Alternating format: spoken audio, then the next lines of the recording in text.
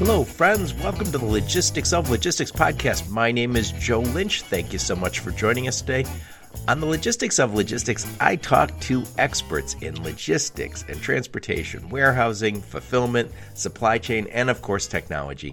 And during these interviews, I'm always the one asking the dumb questions. I ask the dumb questions so you don't have to. Today's topic is drought, drones, and delays with my friends Brian Kempisty and Frank Kenney. Brian is the founder of PortX Logistics, a transportation company that specializes in expediting containerized cargo throughout the U.S. and Canada. Frank is the director of industry solutions at Clio, an ecosystem network that enables companies to rapidly connect with thousands of trading partners worldwide. There are big challenges for ocean freight right now: drought in Panama, drone attacks in the Suez Canal, and wars in both Europe and the Middle East. Brian and Frank talk about how to build supply chains that are resilient enough to survive these challenges. So please take a listen. How's it going, Brian? How's it going, Frank? It's going well, Joe. Thanks for having me on. And big fan. I love going back into your 20 and 21 podcast when certainly our world was incredibly different, and hearing all of the joy and excitement. So I went back and listened to a bunch just to hear the tone. And then you listen to the tone in 22 and it's a little bit more, and then the tone last year and everybody's, oh, what are we going to do? So it's really interesting to relive certainly what we've been going through your podcast, but it's also great that it's been the steadiness of it, and I think that's necessary. So thank you for having us on. Thank you. And first off, please introduce yourself. Brian, you go first. Please introduce yourself and your company, where you're calling from today. Sure. I'm Brian Kempisty, the founder of PortX Logistics. We specialize in expediting containerized cargo, drayage, transloading, and trucking across the United States and Canada. Combination of over 500 trucks, 1,000 chassis, 200 acres of yard space, and able to provide a national drayage platform and then connect that all together with some great technology. I'm lucky enough to be calling from Scottsdale, Arizona today. I got out of my home in Bozeman, Montana to get a little warm weather. Yeah. I was thinking about you this last week where it's been cold everywhere, and I looked it up. I was like, yeah, I think it's cold here in Michigan until I look at what's going on over there. And you're from Buffalo, so maybe you're out picnicking when it's 60 below. minus 68 wind chill at the Bozeman airport last weekend. Oh, boy. So who's the sweet spot for you and PortX Logistics?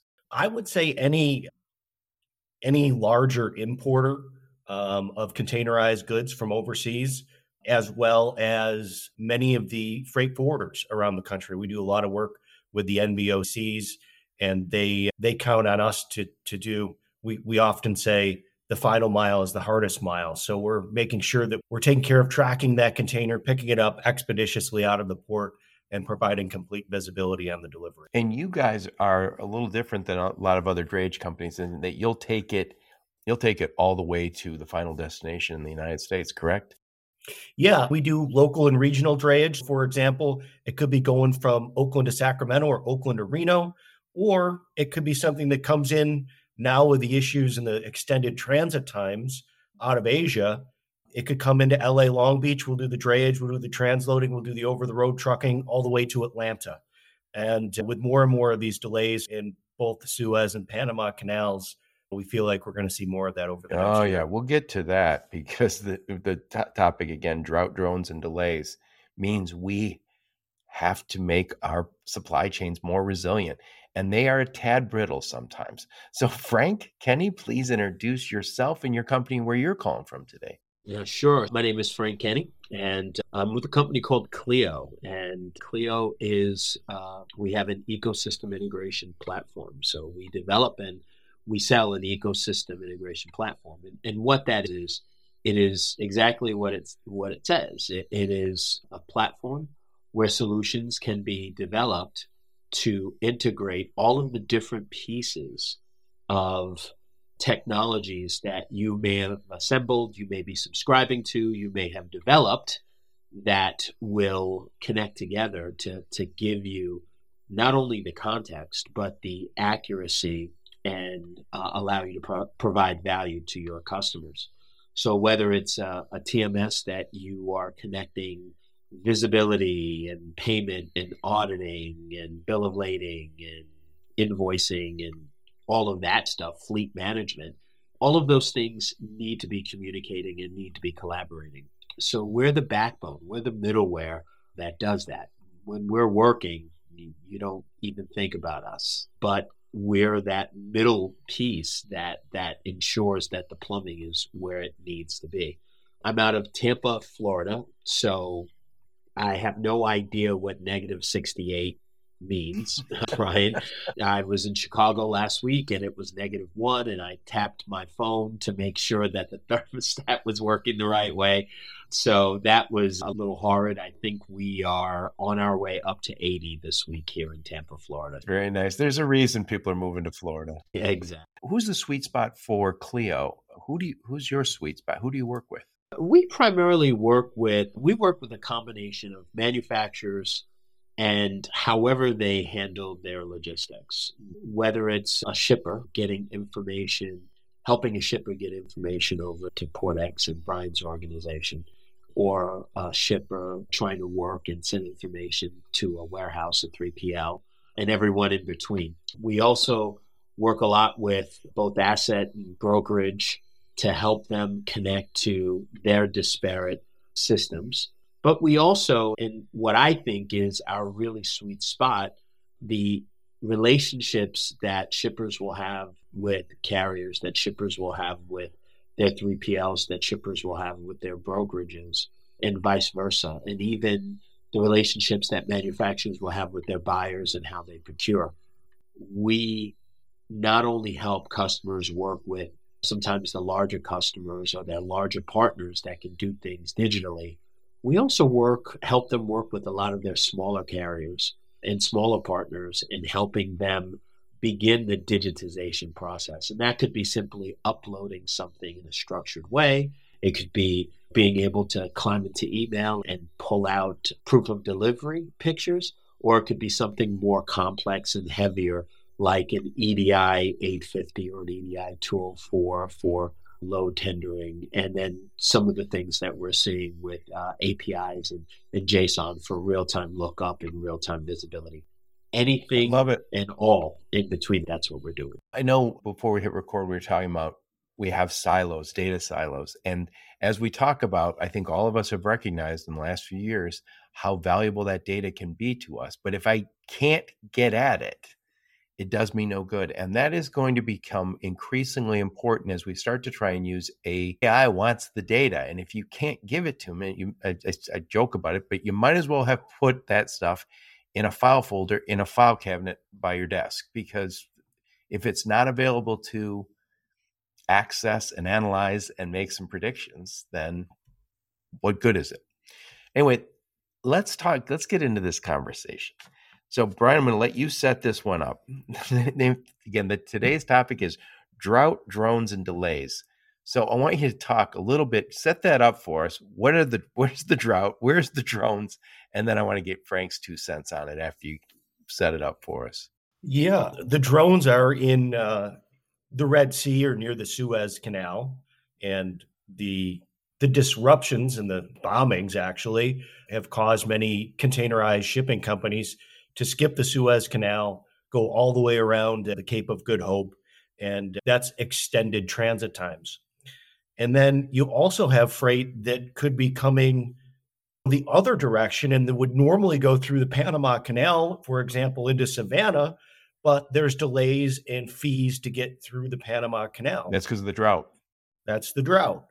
And those delays, we're not an ocean shipping company, but I've had customers tell me that they used to get like a 35-day service door to door, and now they're seeing 60 days.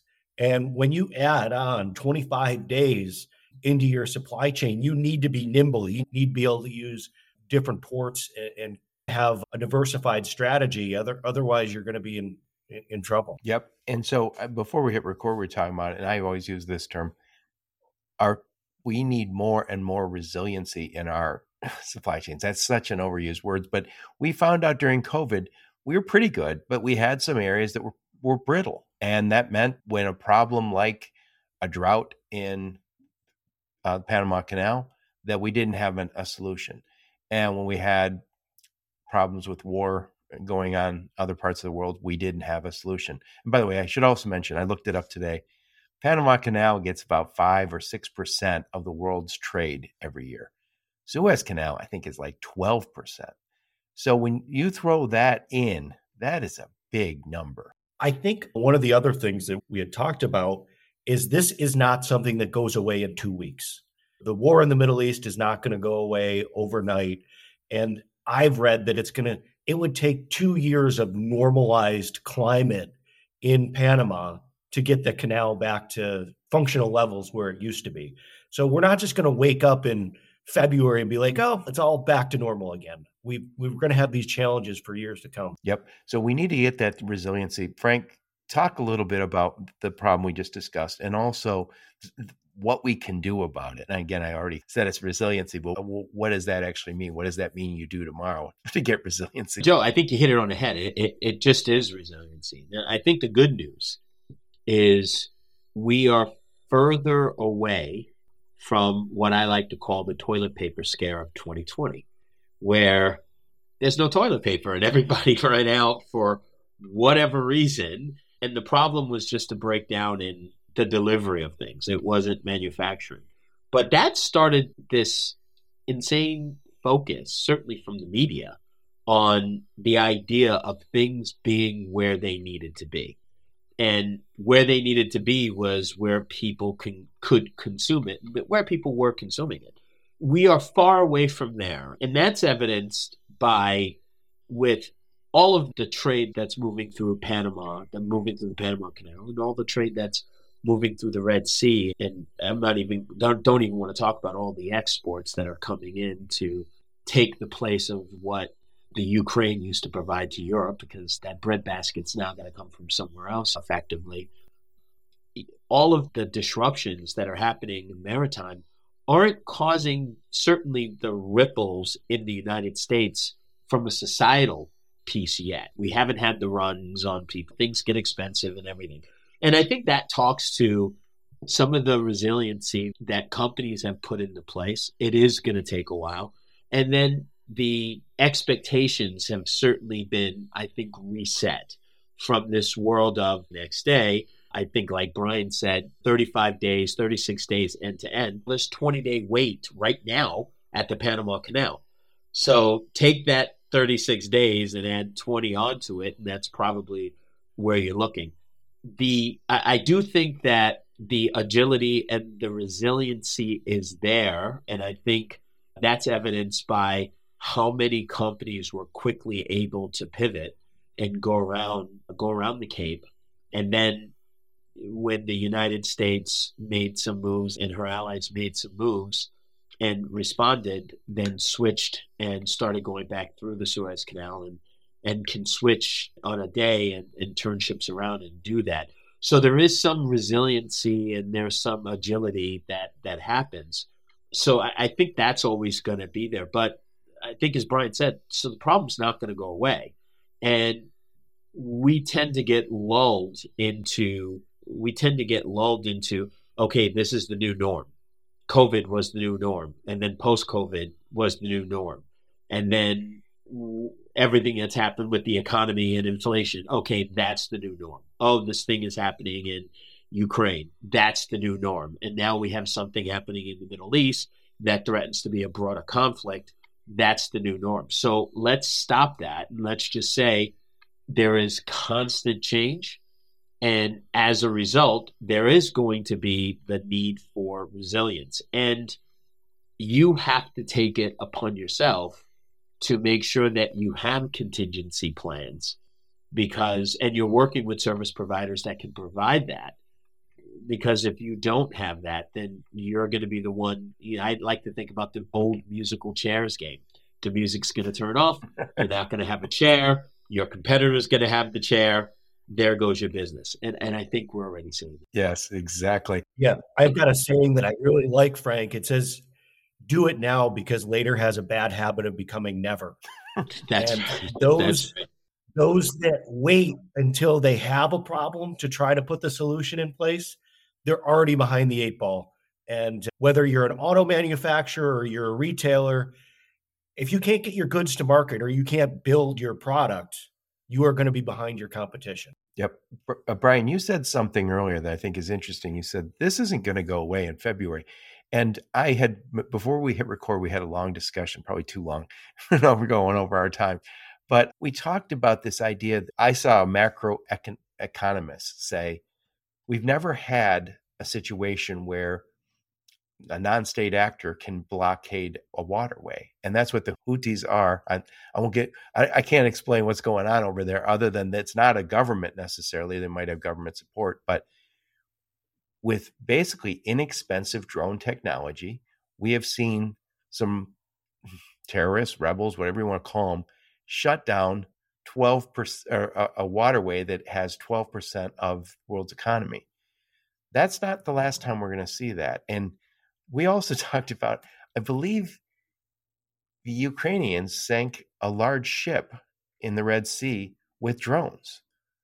And so talk about the drones. And then Frank, you got an interesting story about the drones with your son, but talk about that idea that this is not the end of drones. This is the first time it's happened. New age supply chain disruption, right? This is something that we're going to have to work with. And Joe Lauren Beers, her and I were just working on a piece, cargo security too. It's not just the delays, but then you've also got security issues around the world and around the country. Cargo theft has gone up tremendously in the last several years. Well, they know there's the toilet paper in there.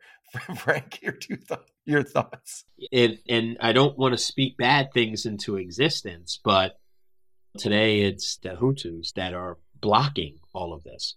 So the answer that some folks are coming up with is, let's go around the long way. Oh, have we forgotten about Tom Hanks and the pirates and everything else like that? What happens when the pirates stop using the speedboats and get their hands on the drones? And so we have to understand that the intersection of this new technology and how a new generation, we were talking about this earlier, how the next generation and the generation after that have been thoroughly trained and have thoroughly embraced this technology. We're naive to think that, one, it only exists in one part of the world.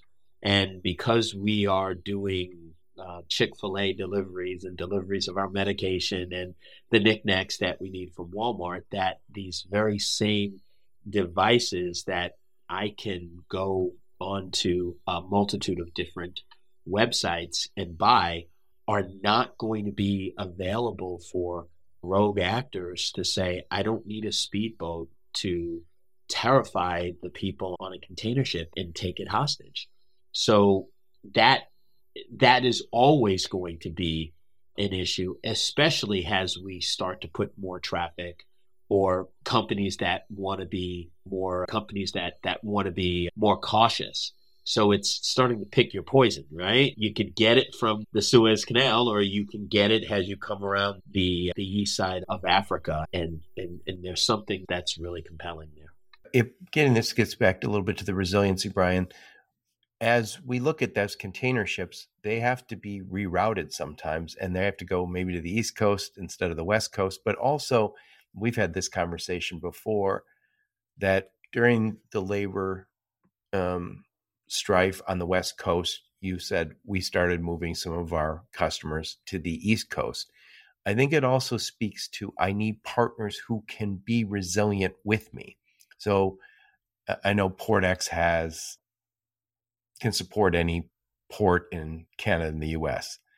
If you're working with a drayage company that says we're only in Long Beach or LA, they can't help you with port strategy about moving stuff to Virginia or Houston. That's not in their best interest.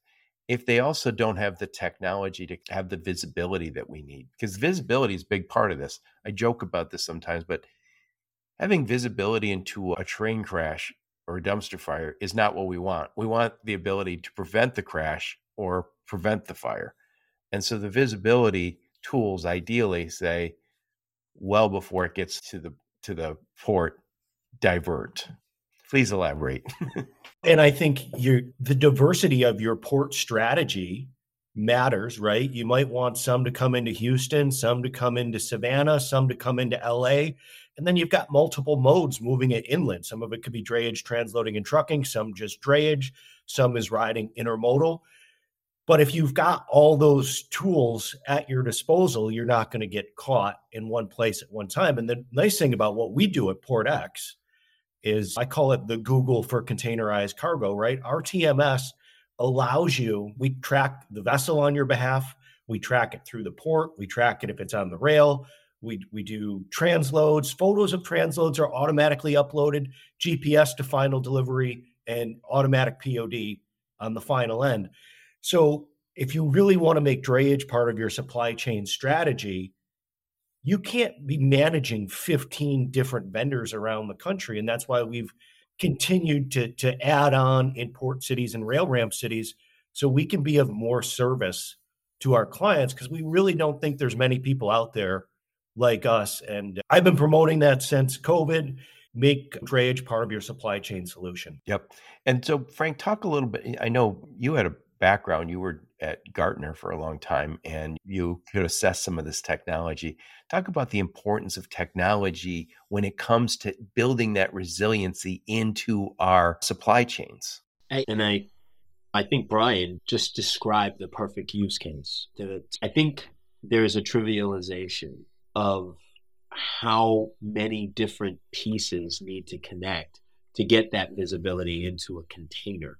As a container just gets offloaded and goes through a myriad of different systems and different checks, and then different yards, and sometimes gets put on a rail or sometimes gets put on a truck, depending on where it's going. Imagine having all of that connected and the technology that it takes. One of the things that, and especially our friends from different countries that tend to have centralized many of the port operations in the different ports. So if you think about Australia, the three major ports in Australia using very similar technology that's all interoperable, so one knows what the other is doing. In the United States, we don't have that. And there's so many different entities and jurisdictions.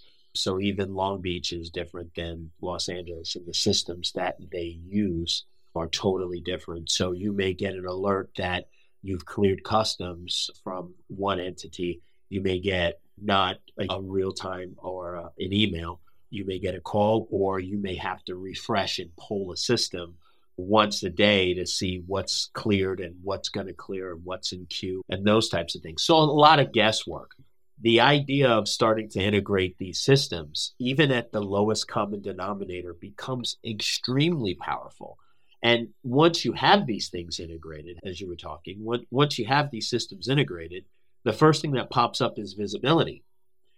But after visibility comes the data, and you can start to determine, boy, this happens more often than that. And so when I see these conditions starting to happen, when I see the 36, 37 ships that are sitting in Los Angeles Harbor or in that area, then you know what? I've made the determination, if my inventories are still in good places, I'm going to make the decision to go through the Panama Canal, and then I'm going to come up through Savannah. The difference is that the trucking and the drayage and all of those things are going to be totally different dynamics and totally different resources and totally different expectations than I would have, let's say, in Long Beach. And especially when you start to get into more inland ports and those types of things. It really is a different world, and you do need something that's going to be a switch from A to B. But as you were saying, from a proactive perspective, the data and the governance and the control becomes really important. What we like to do here at Clio is give the people choices in terms of, okay, this is your scenario, this could be your scenario, this could be your scenario. And either automatically or you, the human, can make the decision if we're going to go with a different process, which means different logistics companies, different warehouses, different intermodal, different transport, different companies, then you have the opportunity to do that. And it is just another process that you can take place. I think ideally the way that Brian and his organization has done it, where we're not just going to drop it 1 mile out of the port, we're going to take it all the way. I think we're going to see more and more of that, but only with companies that have very sophisticated, very well integrated systems, not just internally, but integrated with ports and carriers and warehouses, etc. Exactly. It's funny. I was thinking about this when I put the title together, Drought, Drones, and Delays. I'm going to put a link in the show notes. First I'll put a link to both of your LinkedIn profiles, both your websites, and any other links you and your marketing team give me. But I'll also put a link to some of my previous conversations with Brian.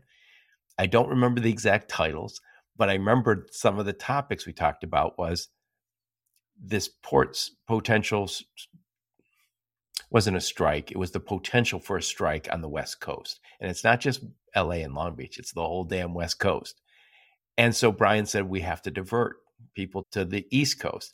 And I think we also talked about some of the Fed regs and some of the California regs that were impacting especially the West Coast. And you, Brian, I think you said, I think we'll start to see some of these challenges at selected ports, labor problems. And maybe some are going to also be, we only want electric vehicles picking up at our port because of pollution. And even though we're talking about drought, drones, and delays today, if we were talking a year from now, I suspect it's completely different topics. Brian, give us your historical perspective. We're talking about delays, right? And the Panama Canal. We got the Suez, we got the Panama, we got delays, extended transit times. What if the ILA this year on the East Coast has a labor slowdown? And then you're going to see more stuff going back to the West Coast. And there's this seesaw effect where now more people are going to have cargo offloaded in LA and either trucked or railed to the East Coast because they have to manage those potential disruptions and not get stuck. Am I right to say this? I spent a lot of time in automotive where we had certain lanes, truck lanes that would go for literally 60, 70 years every Monday, Wednesday, and Friday pickup. And I think we had that same kind of idea with port strategy. We didn't have this desire to constantly accelerate. So when I used to receive stuff from China by ocean freight, I had no expectation that it was going to be here anytime soon. The guy used to say to me in supply, Joe, did you ever hear the term slow boat from China? I was like, yeah. He goes, that's what your stuff's coming on. So we always had these. Am I right to say this, Brian, that there would have been companies that said, we've always done it this way. We've always picked up at this port and delivered at this port. And they did it forever until recently. I still see it in bids all the time. Not that we're a big company on doing bids, but there is no diversification whatsoever. We'll just pick the closest port, and they blindly just keep sending it into the same port time after time and providing their trucker or their drayage carrier no notice. So they have no idea what's on the water, no idea what's coming in. Once customs is cleared, they're like, oh, Mr. Trucker, here's 50 containers. Go get them. Yeah, Brian, it's this idea of control. I can't control the boat. I can't control the myriad of things that happen. I can't control the ports. COVID taught me that. But you know what? I can lean on the trucker. I can lean on the brokerage. It's so incredibly interesting to me because when you think about service levels and you think about meeting those expectations and you think about what you're going to start to put people on the hook for. But I think Amazon has taught us as individual consumers what we should expect. I don't know how realistic it is, but what we should expect or what we dream about expecting from these complex B2B relationships. Listen, I could order a case for my phone and it's coming in from China and it gets here exactly when they tell me it's going to get here. That's a little different when you're dealing with 40 containers, but folks start to have those same expectations. But for whatever reason, the expectations in maritime are just not there. The expectations, and as much as I've spent a lot of time working with folks, certainly Port of Long Beach and Port of Los Angeles, and even Port of Seattle. What's very interesting is that those guys do have SLAs. Those guys they do try to manage expectations.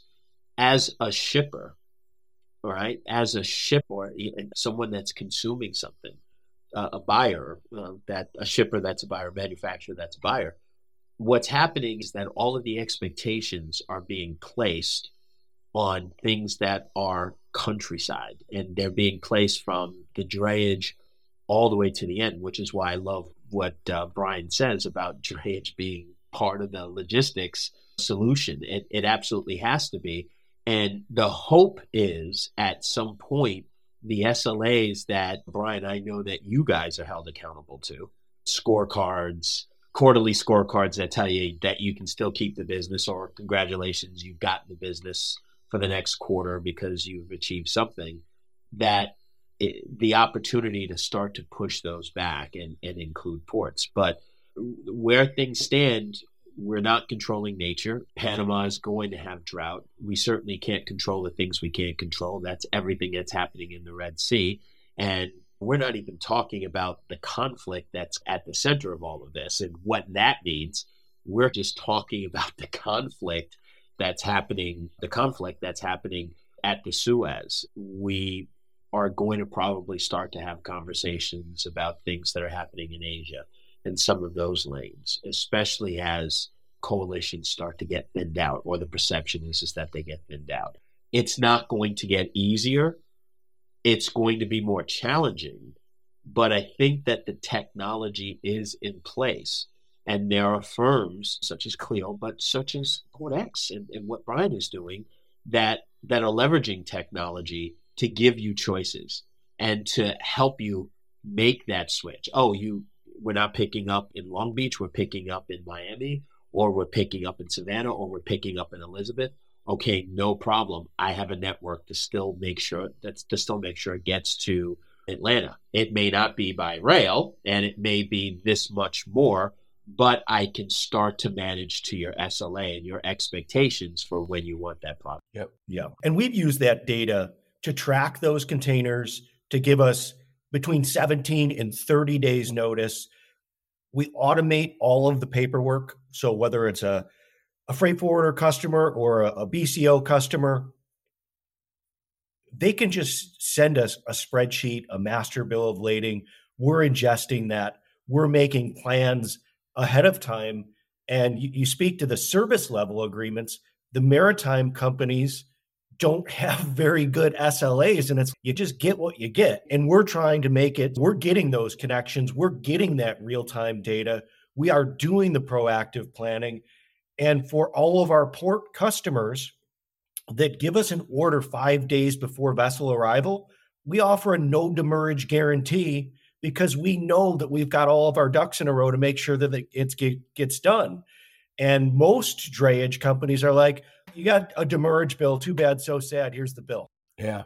Brian, if I could get a little deeper into that.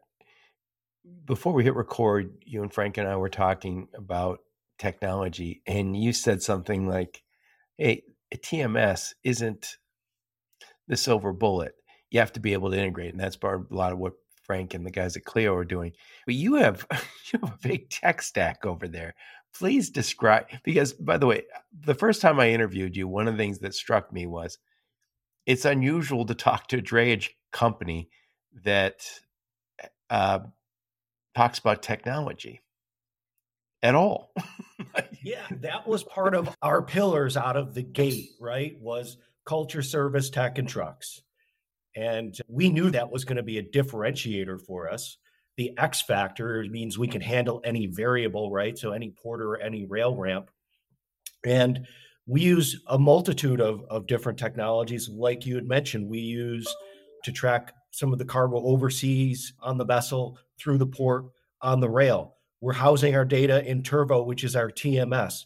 We're using Cargo Snap to automatically take photos of all transloads. So you take a picture of the container number, a picture of the freight coming out of the container, it's automatically in the document section in Turbo.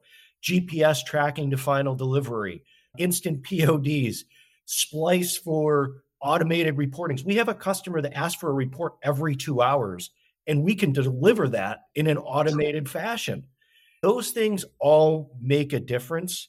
And the saying is you get what you pay for.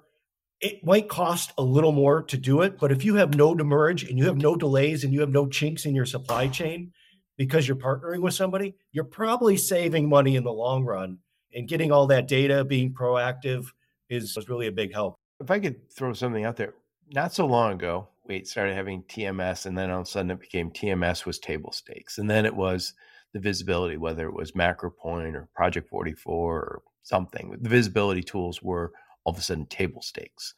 And I feel like I call them the killer apps that plug into the transportation management systems. There's always going to be another killer app. And I want to work with somebody who's going to take in the next killer app without asking me for $50,000 and 10 weeks to integrate it. Well, and I think that's what we were talking about before too, is Frank articulated this really offline. 5 years ago, you would go and look for that silver bullet that, oh, I'm going to use this ERP system or this TMS, and I'm just going to buy it. It's going to fix everything. And in the last 5 years, we've realized we really need to use all those killer apps and make the connections if we want to be effective. And the timing has gotten so much better too. It used to be, oh, we'll get an update every 4 hours. People want an update every 4 minutes right now, not every 4 hours. So the speed and the velocity in which you need to consume the data is so much different. Yep. Hey, Frank, speak to those APIs. Yeah. Oh, Joe, I was going to say, just to add on to that, I think this may be where you're going. It's everything that Brian was talking about, but there are other factors that are in play as well. For your killer apps, the next killer app now is going to be impacted now by geopolitical stuff that's going on, environmental stuff that's going on. Oh, I think weather apps are coming. Tomorrow, I'm a firm believer, right? In 20 and 21, there was plenty of double brokering that was going on, right? But everybody was making money hand over fist. Start to squeeze that market, and you've got the factoring companies, the auditing companies, these folks that are ensuring that you are putting your freight in the place that you want to put your freight. These tools, as Brian was saying, they have to plug in. They have to be able to plug in. And let's not forget about the people element, because they're administrators for this system. So companies are asking themselves, and this is part of the value proposition that we try to bring. Companies are asking themselves, do I start to hard code all of this stuff into my TMS? Or do I find a rich enough TMS in an integration environment where I can just plug things in and leave my TMS as quote unquote vanilla as I possibly can? Because that's going to help me keep people. That's going to help me find people that can do things, especially in the labor market that we're in, from a high tech and even a logistics world. Not everyone knows every TMS.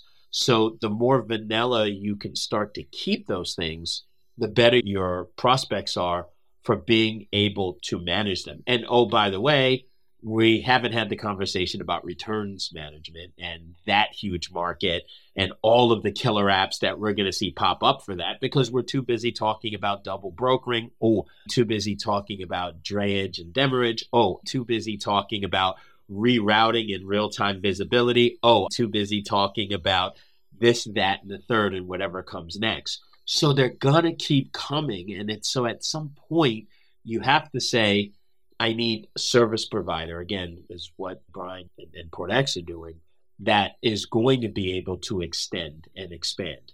And as Brian was sharing what his company does, and if you look at the web, it's going to be interesting, Brian, to see where you guys are at in 2 years and all of the additional extendable technologies and service offerings that you're going to bring to the table, probably notably one that's going to be able to bring everything back when people return it, and what that world looks like. And again, for us at Clio, so much of that starts with just allowing these things to work together. But it's not going to get simpler, and the killer apps are going to keep coming as long as there is the new normal that we continue to live in and day out. And we don't even know what we're going to see. Right. I think they're going to come in faster and faster as you implement some AI. How much faster can the development speed up? And instead of maybe 9 pipes into the system now, you might have 49 pipes, all the different things that can be put in. And it'll be interesting to see where the next 5 years goes. Yep. So I want to wrap this bad boy up.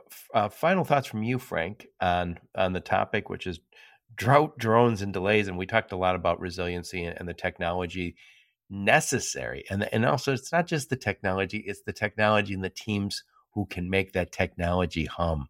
Final thoughts. Yeah, I think the interesting part about droughts, drones, and delays is we never know what's going to cause those delays.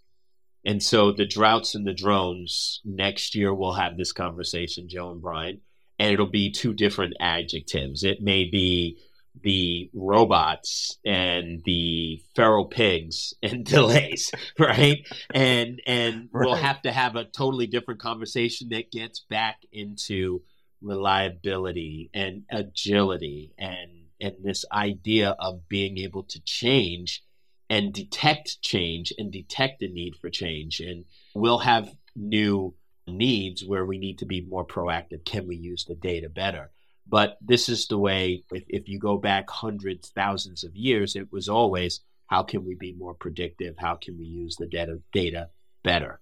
And we're still in the same place, regardless of what's causing it. And it's just so interesting when you say drones and you say drought, 2 things that 2 years ago, guys, I would not have thought that this is what we're going to be talking about.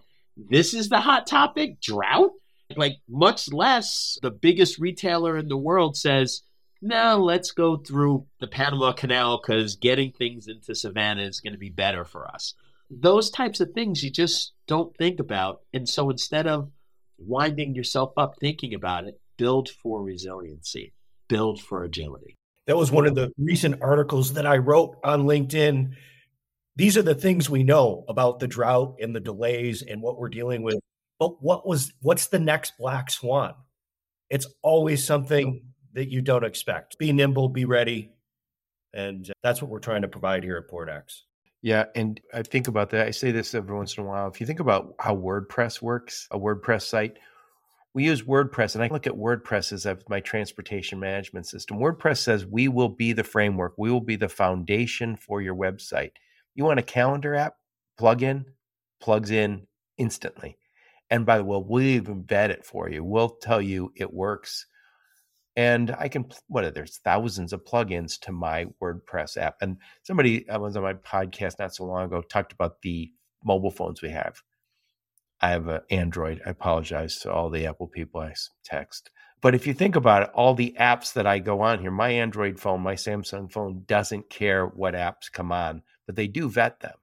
And they say, yeah, Joe, you can have these apps. Others aren't approved yet for whatever reason. And I keep thinking we're getting more and more to the place where that transportation management system is, again, the framework or the foundation, but it's just the beginning of this. So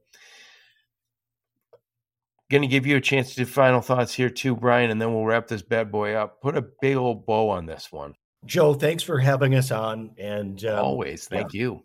Just, I think the importance, one, of the data and getting the data in the system, but making drayage part of your supply chain solution rather than, oh, the box is here, let's just figure out how to get it delivered now.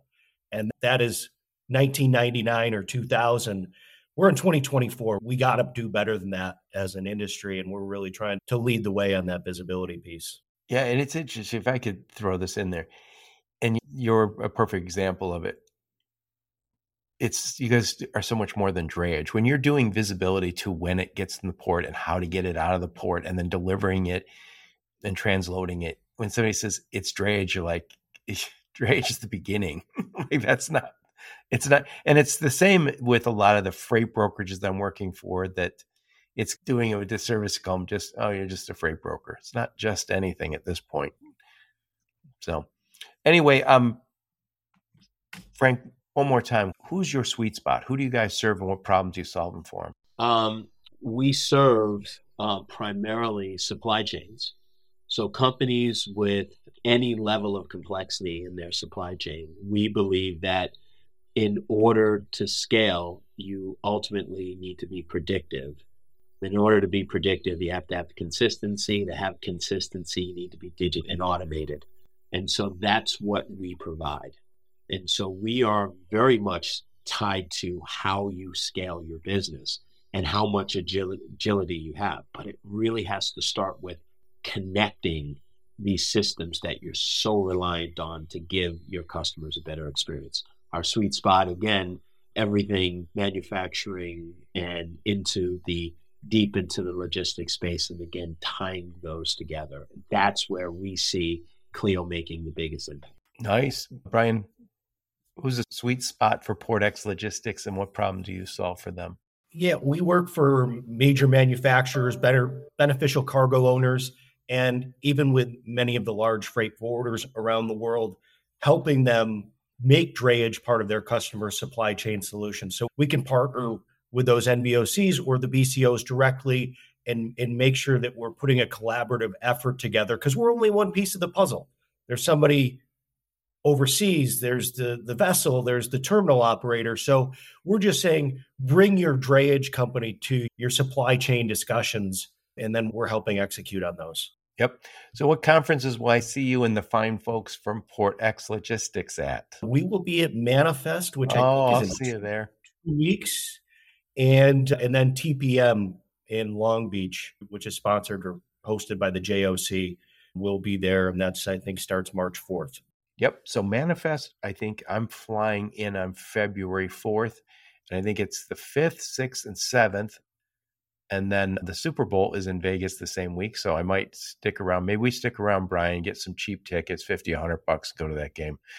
Yeah, if the Bills were going to be in it, I have my hotel booked through the Super Bowl. Yeah, I hope my Lions will get there, but it's a long haul still. And so I will see you at Manifest. Frank, what conferences will we see you and the fine folks from Clio at? So I believe certainly some of the more industry things, the TIA, I believe we will be at Manifest. That's in April? Yeah. But you'll also see us starting to spend some time with a lot of the larger TMS vendors and the WMS vendors, as they have their regional and their big conferences, as well as conferences from guys that watch the industry, the Freight Waves and some of those guys, as well as the Gardner and the Forrester and the IDC. So we try to spread it out, but more than likely there's always a booth or somebody walking around with a Clio shirt. Exactly. And I will not be around for the Super Bowl because we have $70 million in cap that we had to get rid of because we decided that we wanted. I'm giving all excuses today for why the Bucks could. By the way, my Lions Lions are so overdue for a win. You guys, it's absolutely. I'm mad. I'm not mad. I did love Baker Mayfield, though. I wanted him to have success right up till yesterday when they played the Lions. I still wish him well. Yeah, I think he's got a home here. Yes, and he deserves one. So, Brian, Frank, thank you so much for taking the time. I really appreciate you coming on and talking about this topic. Thank you, guys. Pleasure meeting everybody. Thank you, and look forward to future conversations. Yep. And thank all of you for listening to my podcast. Your support's very much appreciated. Until next time, onward and upward. You have been listening to the Logistics of Logistics podcast, where we engage with leaders in the logistics and supply chain community. If you like what you hear, please subscribe, hit the like button, and leave us a nice review on Apple or Spotify or wherever else you listen. Also, please check out our videos on YouTube and connect with us on LinkedIn. We're very big on LinkedIn. And you can also reach us on the logisticsoflogistics.com, our website.